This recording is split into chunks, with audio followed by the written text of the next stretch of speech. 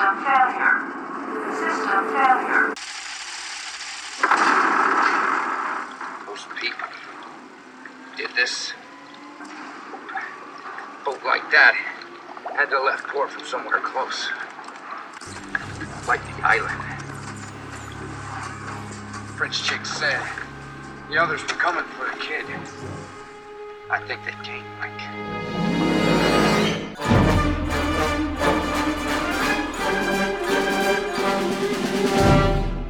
Hello everyone, Matt here and welcome to Looking Back at Lost, where each week I look at another episode of ABC's Lost to see how that episode fits into the series as a whole. Today I'll be covering episode 202 entitled Adrift. This is the 26th overall episode of Lost and there are 95 to go. First, a bit of listener feedback. Opkill on iTunes left the following review. He said, or she said, best ever, 5 stars. I went on to say, Matt is an amazing guy. I could not put my iPod Touch down after listening to his podcasts. I listen to all the episodes and enjoy them. I mean, a fellow jackhater is always good in my book. I finished the podcasts and I was surprised because there was no new podcast. Matt, keep up the good work. Love the show. Lost forever. So thank you very, very much for those kind words on iTunes. Of course, reviews on iTunes are always appreciated, and it's enjoyable as well as a little flattering to always see what some listeners take the time to say. So thank you very, very much. With that, let's move on to the Wikipedia summary for this episode, read by superfan of the show, Bonnie. In the flashbacks, Michael struggles with his ex-girlfriend, Susan, who has asked Michael to sign away his paternal rights to their son, Walt. Though Michael initially resists, suing in order to keep his custody, he eventually relents as Susan persuades him to doubt his own motivations and whether he is pursuing his own desires rather than Walt's best interests. Off the coast of the island, Michael surfaces in the ocean after the raft was attacked by the others. He decides to rescue Michael first rather than Jin. Michael wakes up and blames Sawyer for making him fire the flare, drawing their attackers to them. Shortly after, the two notice a shark is encircling them. Michael believes the shark was attracted to Sawyer's bleeding wound, and the two have continuous arguments. After they see one of the raft's pontoons, they decide to board it. Sawyer swims to the pontoon, giving Michael his gun in case the shark appears. When it does, Michael fires several times, apparently injuring the shark. Michael then joins Sawyer on the pontoon, and when morning breaks, Michael is crying, realizing that he should not have brought Walt with him on the raft, and blames himself for his son's kidnapping. At this point, Sawyer notices they are back near the island. When they wash ashore, they meet Jin, running towards them, hands tied behind his back, shouting the word, "Others!" and fleeing a group holding him captive. Back at camp, after Kate disappears into the hatch, Locke descends as well and finds her unconscious in the computer room. An armed Desmond walks up behind them and asks Locke if he is him. Locke at first claims to be the person whom Desmond is seeking, but fails to correctly answer a riddle he poses. This failure prompts Desmond to round up the two and orders Kate to tie up Locke. However, Locke convinces Desmond that Kate be tied up instead. Desmond agrees, and Locke slides her a knife before locking her in a dark room. Kate frees herself and finds she's in a large pantry filled with foodstuffs, all in boxes bearing a strange marking. Kate stuffs her pockets with candy bars and climbs into a ventilation shaft. The plotline converges to the same point at the end of the previous episode, Man of Science, Man of Faith. An alarm klaxon begins to sound. Desmond walks Locke at gunpoint to the computer terminal and forces him to enter the numbers, which resets a 108-minute timer. Soon after, Desmond detects Jack and, after channeling him into the computer room, forces Locke to greet Jack as seen in the previous episode. Thank you very, very much for that, Bonnie. It was wonderful to have her send that in. She had, well, as you know, she emails me fairly often, and we chat about Lost and other things, but she had submitted this through the voicemail number that I've set up. So anyone who is interested in sharing any feedback, the number is 732-707-1815. And if you'd like to read an episode summary, you certainly can email me and I'll be in touch about that. Anyhow, let's now properly get into this episode. I did notice that the previously on Lost segment is a whopping 2 minutes long. I guess this is to bring new viewers up to speed. I mean, certainly it's it's a bunch of clips from the season finale and from the previous episode. So yeah, I guess they're just hedging their bet and trying to encourage those new viewers. The episode proper opens with darkness and splashing. I mean, literally, that's it. You don't see anything. It's just the black screen and splashing. Then Sawyer coming to the surface of the water. It is a flashback of sorts, of course, given that we have the audio of Walt screaming for his dad and Michael screaming, "Walt!" There's just this wonderful chaotic energy to the opening, though. There's lots of quick cuts, shots that appear to be quickly framed. It really captures the energy of the scene nicely. Then some of the delicious frustration of this episode really starts to show itself. We see Locke outside the hatch, having just lost Kate. It's an episode whose main story, Jack, Kate, Locke, and the hatch, is in a flashback from another point of view, essentially, which really is a neat. It's a neat little trick that they're using here to show you events from last week that were so dramatic and also confusing to a certain degree, because we follow Jack down the hatch, and we're not quite sure what's happened to Kate, what's happened to Locke, etc. It's neat to kind of show those things from this different point of view. And indeed, the frustration of this, because of course the main story, it doesn't advance into any new territory. I mean, we see new things from different angles, of course, but chronologically, we don't move past Jack recognizing Desmond at the end of this episode, just like in last week's episode. And the music seems to echo this. It's the normal Lost dirge, but slower, kind of like a slow realization that this is going to be a different sort of episode. But anyhow, we then go back to the Michael and Sawyer story. We see that Michael isn't dead, and then we head into a flashback. Michael gives us a sense of time. It's post-accident. We see him with the cane and I believe still a bit scratched up. And the visuals give us a place. Out of the windows, we see the Twin Towers. As frustrating as some flashbacks can be, particularly looking ahead to the largely useless ones in the third season, this flashback works. It absolutely works. Michael wanting to keep hold of his son, despite Susan and Brian, who are, of course, Walt's mother and her boyfriend, respectively. So, they have a plan for Walt, Brian and Susan do. Meanwhile, Michael wants to hold on to him. This is contrasted by the fact that Walt has been taken by the others who have some sort of plan for Walt. And it's complemented by the fact that Michael wants to keep his son in that on-island story as well. By the way, as a quick production note, as the lawyer is talking to Michael, there's a shot of Michael. The lights, which are meant to be the sunlight, the actual incandescent lights that are making the scene visible, not the table lamp or this sort of thing, they flicker for a moment. It is very noticeable. And I just wonder why they went with that take. Surely they must have, surely they must have shot that particular scene and that coverage of Michael more than once. Perhaps they didn't. Perhaps that's why. But it really is a case where, it looks as though the sun is flickering for a moment, which is odd indeed because it doesn't do that. The flashback ends a bit on the nose. Michael saying, "They're not taking my son away." Then back to the raft with, wait for it, the son having been taken away. As I say, a bit on the nose. We don't need to be quite that cute in my book. Anyhow, with that, the episode takes us back to the hatch. Locke reaches the bottom.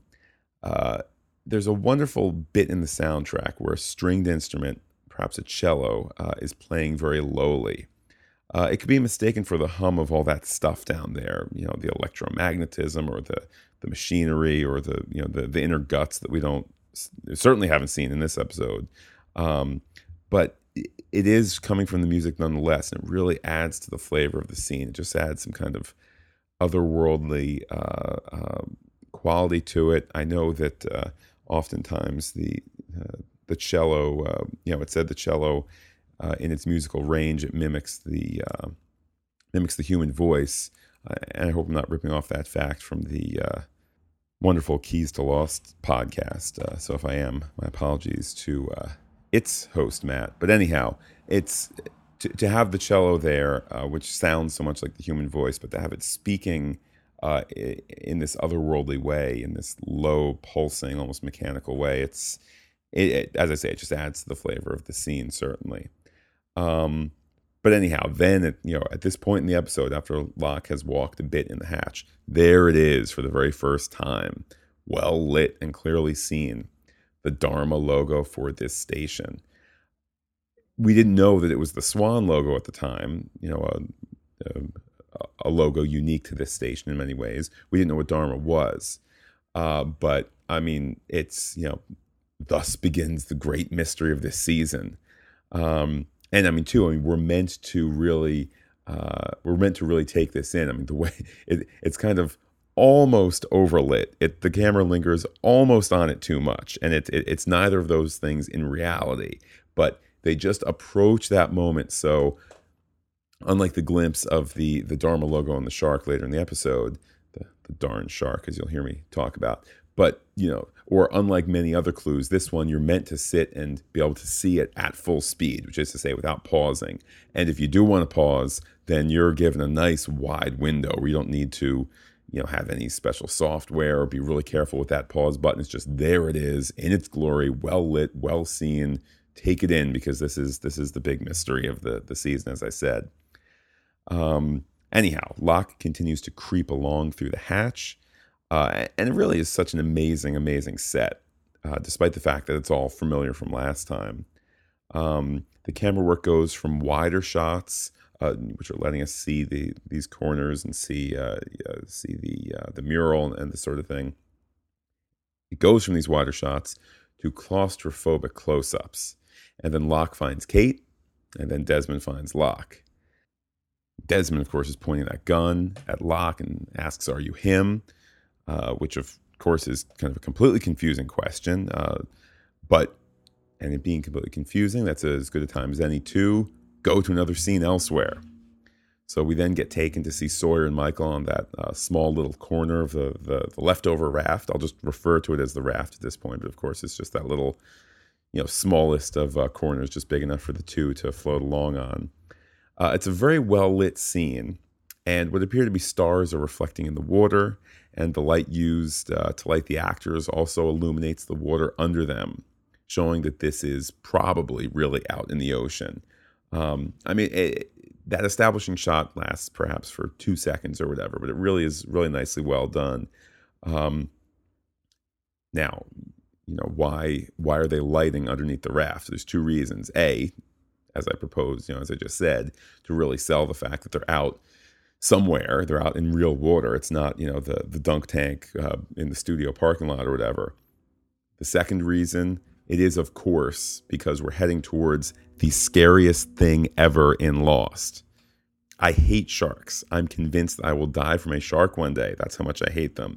The minute that raft started to break up, when I first viewed this episode back in 2005, I knew that a shark was coming. I just knew it. And it's supported further when something from under the raft is pushing up, right? Versus kind of this rocking or whatever. And then you get this sense that something is pushing up from underneath. They then close out the act of the episode with a long shot back to kind of at that angle I was speaking about before, kind of to establish the raft and where it is in relation to the water around it. So you have this shot again, long shot of the dark shark swimming past that lit area underneath the raft. Now, when I first watched this episode in 2005, and I was watching it with family, I was the only one who noticed it. But nonetheless, I mean, it's not, unlike, say, the Dharma logo, which, if you're not paying completely attention, can go right by you. The shark you're clearly meant to see. And for me, it is terrifying. I actually had to stop rewatching while I was taking these notes and just calm down a bit. I mean, I'm not a shark fan. Anyhow, luckily, though, so we head to commercial break. And what does Lost always do, right? You end on one tense moment, you go to commercial, you're going to come back at something much slower, much less interesting. Usually it's, some kind of somebody saying, the bomb's going to explode, and they go to commercial and they come back and it's a flashback of somebody, eating a ham sandwich or something. This time, no, I had to stop it again because I really hate sharks. and we're back on the raft with the shark out there. I wanted to skip past that scene, to be completely honest. But for you, dear listeners, I didn't. Sawyer, of course, he's trying to load the gun, and he drops the bullets, and he puts his hand into the water. That's crazy. There's a shark out there. Why doesn't he share my fear? And then bleeding Sawyer gets onto a smaller piece of raft. This really is the scariest episode ever. It's terribly upsetting. He's bleeding into the water, bleeding fresh, 98.6 human blood. And for those of you out there interested in Sawyer's Beefcake, it's beefcake blood into the water. I know the shark is interested in it. And anyhow, thankfully at that point, finally, they go to flashback. And it's the most boring of places it could possibly be for flashback. Lawyers. Not that the scene is boring, mind you. Maybe they were doing me a favor. I don't know. Michael's meeting with all the lawyers. The room is the same room where Claire signed away her baby. This is, of course, a coincidence since he's in New York and Claire was in Sydney. They're just choosing to reuse the location. I wonder if they would have made the same choice to reuse a location like that, intentionally reuse it in later seasons. You might say, why later seasons? Well, certainly they knew how rabid Lost fans were, which I think is part of the reason why they created the whole construct of Dharma and the button in the hatch. Because, I mean, not to denigrate the show much, because, I mean, all drama works with, delaying the answer, right? If the Wizard of Oz was, if Dorothy's house landed at the Emerald City, she would have gotten out, and there she is in, the square inside Emerald City. She would have said, gee whiz, I need to get home. And the wizard would have said, all right, here you go. Here's the balloon. Up and away we go. The end, right? So all drama works this way. But, I mean, the function of the hatch and the function of Dharma in season 2 really is just meant to be something for you to chew over in season 2. It really is them realizing from season 1, boy, fans really, they've really eat it up when Michael's in the airport on the phone talking to his mother about helping out with Walt, and Locke gets wheeled by. That's it. There's no more whatever, just Locke gets wheeled by. People really eat this up. So they create Dharma in the hatch to essentially to delay the conversation where somebody says, hey, we crashed 44 days ago, and instead of what happens this episode where Desmond kind of says, huh, and doesn't address it, it's only at the end of the season where Desmond says, oh, 44 days ago, huh? Well, let me tell you something. I didn't push the button that day. I didn't push this thing over here. And there was this, weird, system failure thing. And, hey, look, I have this printout that says that exactly at the time you crashed is when this happened. So there you go. That's why the plane crashed. Anyhow, we don't have that conversation until the end of the season because of the hatch and the mysteries of the hatch and Desmond leaving the hatch and Losties being in the hatch and, blah, blah, blah, blah, blah. But, that ended up being quite a rant there. Anyhow, post the second season where there's screen grabs and where there's hints of, isn't there, doesn't the balloon, the Henry Gale balloon, doesn't that say Widmore somewhere on it? Or perhaps it's, it's not visible unless you have widescreen, or not visible unless you have HD, or they meant it to be visible, or I think there's a flashback. It might be season 3, but somewhere along the way there's is it a Charlie flashback where on the official Lost podcast, Lindelof and Cuse had said, look out this week, there's going to be a big clue, and it was meant to be a Widmore billboard, but the effects department didn't get it right, so you couldn't see, this sort of thing.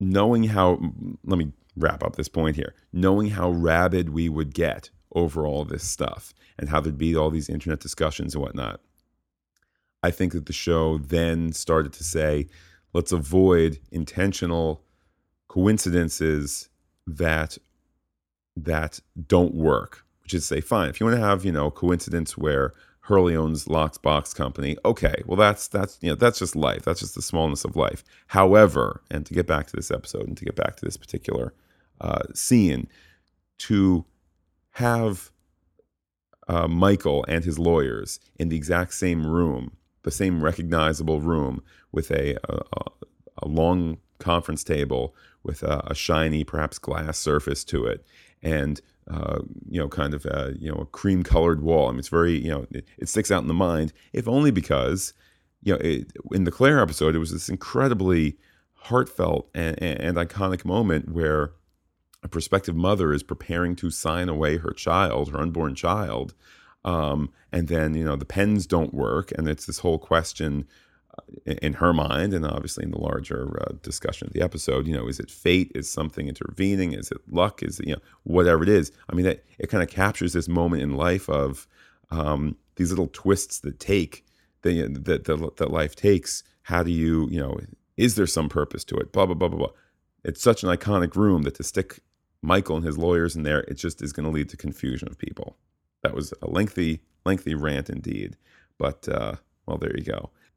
Anyhow, let's finish up this particular scene here. Actually, to discuss the scene, all I have to say is it's a standard enough scene. Michael doesn't know the basics about Walt, but still affirms his right to be Walt's father. So, if for nothing else, that just goes to show you why they need to be careful in choosing some of these locations. If the connection works well, i.e., they go back to use the same real life, what I'm assuming is a real life location for the operating room where Jack fixed Sarah, appears to be the same as where Christian killed the pregnant woman. When it works, it works. If it doesn't, if you're sitting here having a lengthy discussion in 2005, or when we are having this discussion now on the podcast about the nature of a room, and the only purpose of that room is to have a boilerplate enough scene of Walt saying, yeah, I don't really know the first time he walked or what his first word was, but I am his father. I have a right to him. When the simple nobility of that dialogue is overrun by the location, then you probably should have made a different choice. Now, for those of you not interested in discussing for another 25 minutes the nature of that room, let's move on. The tension back on the raft as we end the flashback is only increased. Sawyer bleeding. He's thinking of pulling the bolt out himself. And his feet are in the darned water. I mean, hasn't he seen Jaws? That opening scene where she's being pulled down from below. Why are his feet in the water? It's just, Anyhow. But he goes after that bullet. He screams and cries out. And he digs that bullet out with his bare hands, which I suppose is the manly thing to do. It just leads to more blood everywhere. Leads to the shark being more aware of him. Anyhow, we get to take a break from the terrible shark story. We shift back to the hatch with some vague dialogue as Locke tries to play along with that question Desmond asked, are you him? Here I am.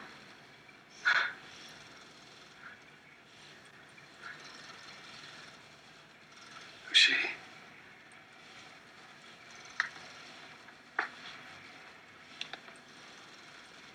She's with me.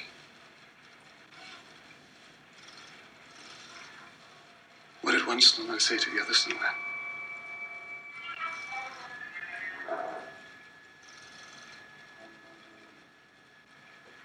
I don't know what you're talking about.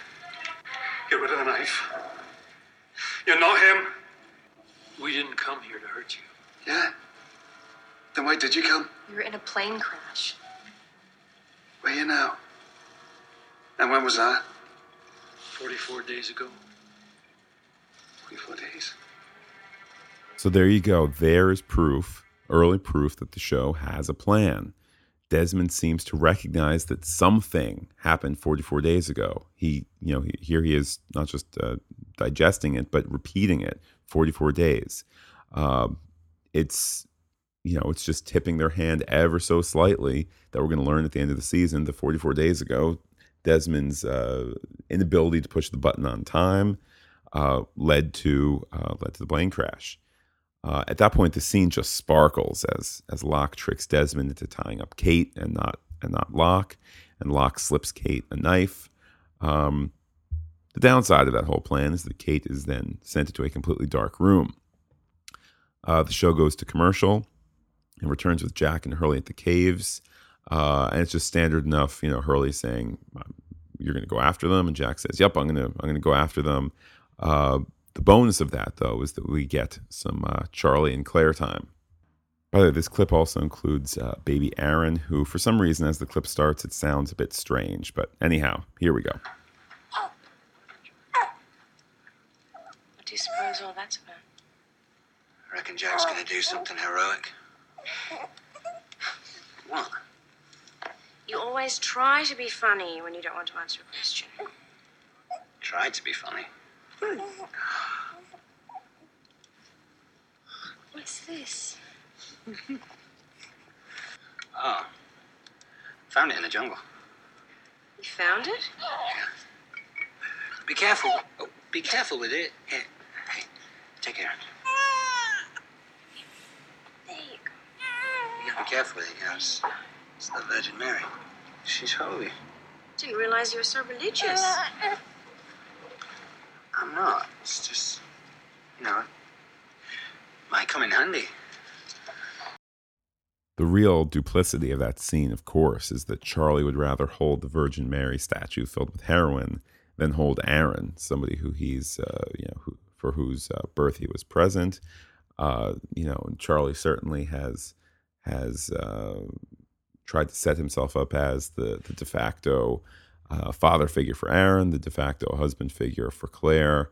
And, it starts off funny enough with, Jack's going to go off and save the day. It's some kind of, cute meta commenting on the different, kind of class levels of the show. You kind of have the action-y ones who go out, as I said an episode or two ago. You have the action-y bunch, the Kate, Jack, Sawyer bunch, among others. And you kind of have the second-class supporting characters, the Sons and the Claires and this sort of thing. And then, the lowest of the low, you have the red shirt extras that Arts, speaks so mournfully about. But, so anyhow, it starts out cute, but then it's just this, it's this really kind of dark and duplicitous bit with the heroin Mary, if you want to call it that. And it's delivered with, Charlie having a smile the entire time. So anyhow, we move on. We return to Sawyer and Michael, and in a rare moment of candor for the show, we actually get some clear discussion. And it's not even necessarily recap, although in a certain sense it is, but it's just kind of a clear, we want to really make the audience aware of something. So take a listen. I said it wasn't the flare. Those people did this. First I thought they were fishermen or pirates or something. Then I got a good look at their boat. You know anything about boats, Mike? A boat like that wasn't built for the open ocean. Water's coming over the side, first little squall. Maybe got a range of 100 miles. A boat like that had to left port from somewhere close. Like the island. French chick said the others were coming for the kid. I think they came, Mike. What? He's the one they wanted. Why, I got a bullet in my shoulder. Hell, Bluebeard blew us up because they wanted your kid. And if you heard any fantastic, very faint, kind of metallic percussion in the background, and you're wondering what brilliant choice Michael Giacchino made, that actually was my neighbor a few houses down who was raking. And as the clip was recording, I was saying, oh no, I hope it doesn't get picked up. And it's very faintly there, so my apologies for a production flaw. But anyhow, so that clip, just gives us some clear discussion and direction. It's the show saying, just keep your heads on straight. This is the plan here. And then after that clip, the scene once again becomes about that darn shark. I mean, at least it's about the shark in my book anyway. There's the idea in literature of Chekhov's gun, which essentially is this. The writer Antonin Chekhov said, if you're going to put a gun in the beginning of a play, then you must fire it by the end. Otherwise, don't mention the gun. Don't have it there. Same thing with the shark. I mean, it's not just going to kind of rattle their cages a little bit there's the expectation that there's going to be some sort of closure to it. And this shark tension is interrupted by a flashback with Walt's mother talking to Michael about letting go of Walt. In the olden days, which is to say, when these episodes were new, I think that we would have focused on the flashback dialogue, how it's character shading. Now it's just abundantly clear that particular flashback scene exists to be a counterpoint to Michael's loss on the raft. It's him starting to let go of his son,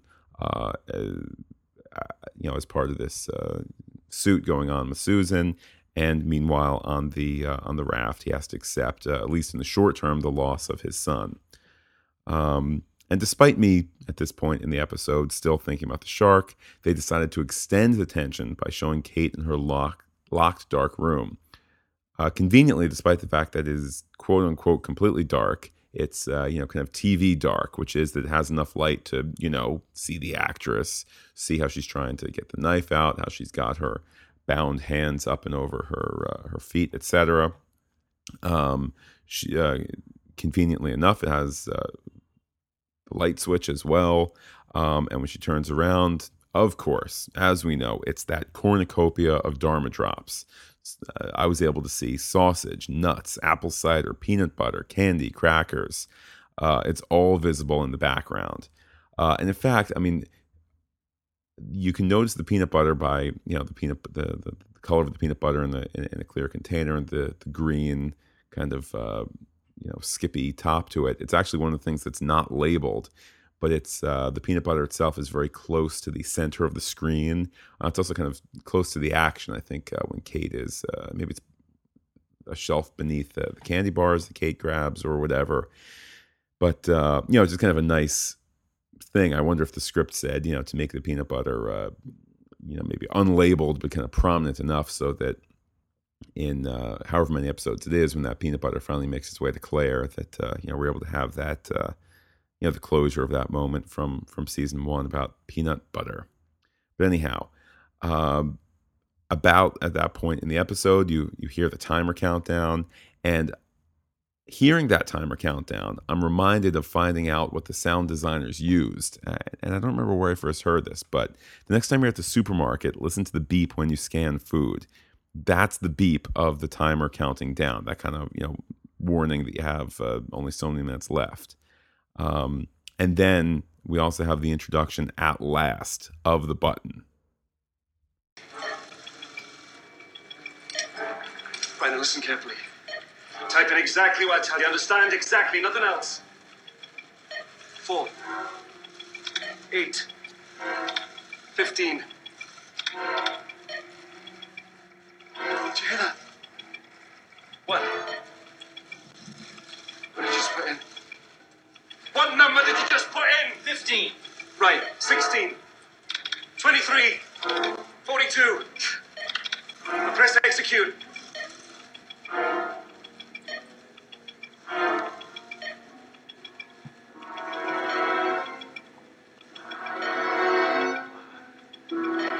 What's gonna happen? Just push it.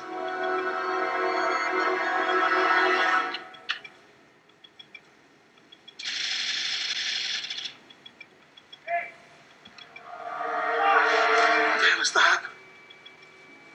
That would be Jack. It's not such a great scene, if only for its almost reverential quality, at least in Lost circles. The first time that we're seeing the button in action, first time that we're seeing the timer in action, the timer reset, the old computer, which Locke, of course, he notes its age, which, for the eagle-eyed who noticed the newer washer and dryer, just kind of, only adds to kind of the mystery of what is this place, how long has it been around, etc. Of course, as Jack enters, the story from last week merges with this one, and it really is just great to see how the two bits are edited together. And kudos to the show for using the same endpoint too. Jack shocked to recognize Desmond. This time, though, it doesn't end the show or even the act. But still, I know it frustrated a lot of people, but to me, it's this, it's this intentionally artful decision to basically kind of have, the hatch served up two ways, and still get you to the same point that you waited all those months for in the course of the summer break. And it's I don't know, to me it's part of the joyful frustration that is this season, where they just really draw these mysteries out to perfection. But as I say, we don't end the show with that scene. We don't end the act. We return to Michael and Sawyer out on the raft, and of course, did I mention that there's the shark out there? Stop having it. Hey, stop it! You're putting a strain on the vines. It's going to break us up. Damn it, you're gonna... Destroy it! Climb up. I do it, we both sink. I'm going for the pontoon.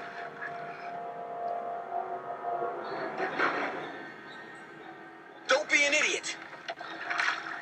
You see that toothy son of a bitch? You ain't been squeezed. Got it.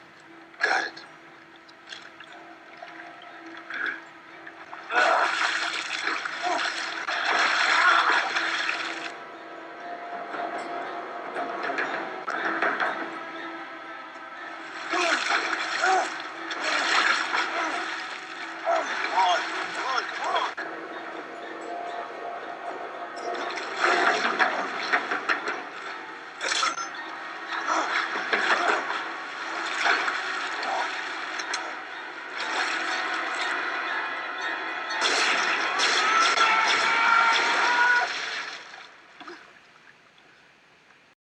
It's just an incredibly tense scene. After the raft splits apart, there's maybe 20 feet between them and one of the pontoons. The underwater shot, essentially it's a point of view shot from the shark, looking up at Sawyer's legs. It's perspective dinner, and it tells us that the shark is out there. That Dharma logo on its tail, it's barely visible, but believe me when I say I saw that the first time the episode aired, and it, that warranted rewinding and pausing and trying to decipher what in the world was going on, and racing online the next day to see what other people thought. It's just an awfully scary scene. Although actually some of the behind the scenes stuff is worse. Apparently they had a fiberglass shark, full-size fiberglass shark in the water. I guess it mustn't have looked good at all, or they would have used it more. For all the genuine tension and fear that I felt with them, teasing the notion of the shark, when it actually does show up to get Sawyer, you just see a mere fin appear. And then, when Michael's firing, I think there's a bit of gray body that you see, but it's mostly just blood quickly shooting up. They seem to cut away quickly from it. So personally, I kind of sniff the scent of a scene that didn't work, that needed to be fixed in editing. That you got a bunch of footage of a fake fiberglass shark that maybe was going too slow or whatever. It didn't look right. And the solution was, quick shots, emotion on the actors who you could control, who you could say, yell louder, scream more, this sort of thing. Put a little, blood in the air, end the scene by going to commercial, where you don't know, did the shark get Sawyer? Did Michael shoot Sawyer? Whatever it is, just kind of end with that tension and let the shark that I assume did not work, don't show what didn't work. But anyhow, after the act break, we wrap up the Michael story with little Walt saying goodbye to Michael, because of course Michael's allowing Susan and Walt to head off. Michael gives Walt a polar bear, it was one of those things that the Losties on the Fringe, no pun intended, thought was some major hint back in 2005. How does Michael know about polar bears? What's his connection to the big plan? Sometimes a bear is just a bear. I think it was an example of the show being cute. The scene ends, though, with Michael reaffirming his love for his son, something that we certainly have come to know, to understand, and to accept. Indeed, if you think back to the first couple episodes of the show, that love wasn't readily apparent. Michael was not a good parent No pun intended there either. But Michael certainly has come a long way as a father. On the raft pontoon, Michael and Sawyer awake to find that they're offshore of the island. Michael affirms that he loves his son on island and will do anything to get him back. Those are certainly, foretelling words, considering all the pain and hurt and indeed death that Michael will leave in order to make that come true, to get his son back. And of course, things start to wrap up with Sawyer noting that they are home. I'm gonna get him back.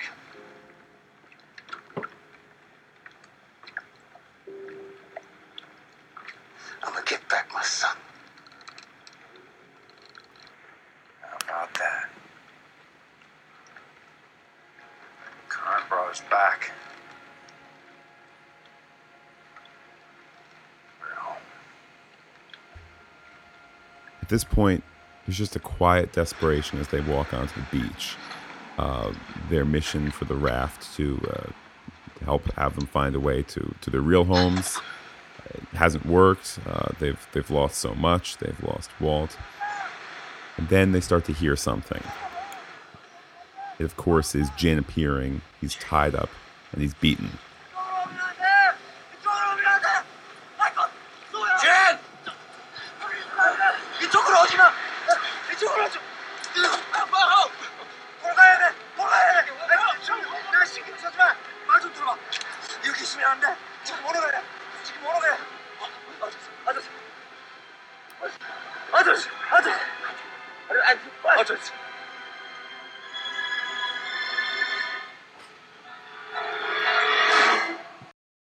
There are many, many great cliffhangers to Lost, of course, but this is one of the best. I remember watching this episode with people, and some of us could hear Jin saying others before the rest did. But then he just looks up clearly, he says it, and you see the dark shapes of crazies carrying weapons, and that image flashes across the screen. The director wisely doesn't let us see much of anything except for hulking, threatening forms. Then the episode just ends. And you might even notice there in the clip the kind of the wash of sound that Giacchino often uses to end an episode. This one's even more frantic and even more panicky. I mean, it's just one of the great, just kind of panicked endings to the show. It's just absolutely fantastic. It's what a way to go out on, and it makes me wish all the more that this and the preceding episode were a 2-hour episode. Now, it probably would have been somewhat frustrating to be seeing some of the Hatch stuff twice. You couldn't just merely take these 2 episodes as we have them now and run them together as a double length one. But what an ending! What an ending! So that, of course, ends the episode, but not the podcast. Let me now take a look at Lostpedia to see any little bits and pieces that I've missed. And indeed, this is a long Lostpedia list today, so buckle in. The first bit is that the mats on the carpet where Kate was kept, I assume they mean the, that kind of food storage room, they have octagonal holes like the Dharma logo. So that's fun. Lostpedia also mentions, as I did, that when Michael's talking to his lawyer initially, we get a very brief glimpse of the World Trade Center towers. But Lostpedia mentions that this was added in the second airing of the episode to establish the flashback's time frame. So there you go. That's interesting because I'm certainly not aware of episodes that have. I mean, this is the first time I'm aware of an episode whose content has changed between the initial airing, the final draft, so to speak, and then for future purposes. I suppose too, it's a bit of an acknowledgement of the life that the show or that any show nowadays, can expect to have. If it's successful, it's going to expect to have some sort of life on DVD, online, on Netflix streaming, etc. So now here's the big, interesting chunk that Lostpedia has for this episode. Lostpedia says, this episode was originally going to be a Sawyer flashback. StarTrek.com announced that Jolene Blalock, who I think was on Enterprise, had been cast and that some scenes were partially shot before being scrapped in favor of a Michael-centric episode. Lostpedia goes on to say it is unknown if filming was completed, but some pictures surfaced online in July 2008. One of them has Kevin Dunn, who played Gordy in what would be the eventual Sawyer flashback episode in season 2, The Long Con. Goes on to say, if you don't mind me reading to you, it goes on to say, in an interview, Carlton Cuse explained why the Sawyer flashback was dropped from this episode. So here's the Cuse quote. "This happens all the time in both film and TV. Scenes or storylines are shot that just don't work out as you hoped. We've been fortunate to have a really high success rate on Lost. In fact, it's the only time we've dumped an entire storyline. No fault of the actors, it just wasn't properly conceived." Then Cuse goes on to explain it's not going to show up on the DVDs because unlike most deleted scenes, which just don't fit into a particular episode, this is a storyline that, quote, was not at the quality bar we have for the show. So, yikes. Moving on to a couple other tidbits from Lostpedia. Adewale, whose last name I won't begin to attempt, but anyhow, Adewale makes his debut as Mr. Echo, and he becomes a regular, and everyone hates Hugo. This is rather, to think that he got paid for a guest star credit for this episode, and perhaps he didn't. I don't particularly know how they've divvied up the finances and whatnot. Maybe he just received the credit and then the normal pay for the next episode. But let's not forget that he appears in about 3 seconds of this episode in a scene that continues in the next episode. But anyhow, Lostpedia goes on to say Bernard, Cindy, and Libby were portrayed by extras in the final scene when attacking the raft survivors.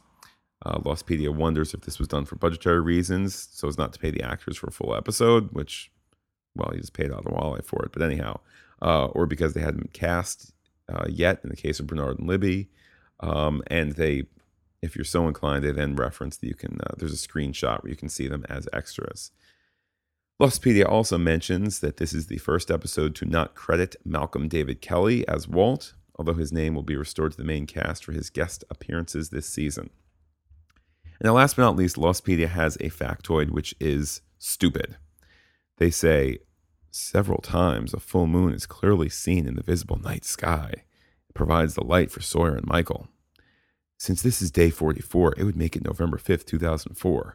According to the U.S. Naval Observatory, on that date, the moon was in its last quarter phase, not a full moon.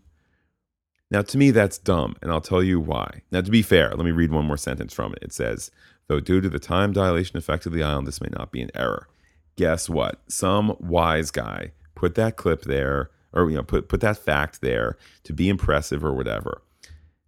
Let me tell you a little something about TV and movies. It's really boring if you have entire scenes in the pitch dark. It's really a waste of time if you pay your actors to be barely seen and pay your set people to build a raft that you can't see and pay your crew to go out 100 feet offshore and et cetera, et cetera, et cetera, et cetera. So why is there a full moon? It's not because of the time dilation effect on the island. It's because these are pretend people reading a script that was written in Los Angeles, and they're pretending to be these characters, and they're not really on a raft. They're on, some carpenters and smart production people took bamboo and put it on top of a whole bunch of foam, and then, took a couple of boats out into the ocean a little bit, and then used cameras to record these things. So, gee whiz, guys, that's why there's a full moon, so you can see your actors. Simple as that. This is a pretend TV show. It doesn't always, it's a ridiculous attempt to, have some sort of continuity error because, there's light to see the actors. So, ending on that rather grumpy note, let's look ahead to next week, where hopefully there are no grumpy-inducing factoids. Next week will be episode 203, Orientation, which I'm absolutely looking forward to. A reminder that new episodes launch to the website, iTunes, and the Lost Podcasting Network on Mondays. So as soon as you hop out of bed Monday morning, feel free to download the latest episode from wherever you are getting it. If you'd like to share feedback about this particular podcast, about Lost in general, there are tons of ways to do it. You can call the voice message line at 732-707-1815. You can say hello to me on Twitter, where I am Looking Back Lost. You can send an email to lookingbackatlost@gmail.com. And you can visit the webpage, lookingbackatlost.podbean.com. And last but certainly not least, you can find the show on iTunes, where reviews are always appreciated. So thank you very, very much for listening. It's always such great fun to be getting back into podcast mode. I must say, these last couple episodes have been done with some space between them, as it's been recorded in the summer months of 2011, but I'm looking forward to getting back in the full swing of things. And I will see all of you next week for 203 Orientation. Take care, and bye-bye. You always try to be funny when you don't want to answer a question. Tried to be funny.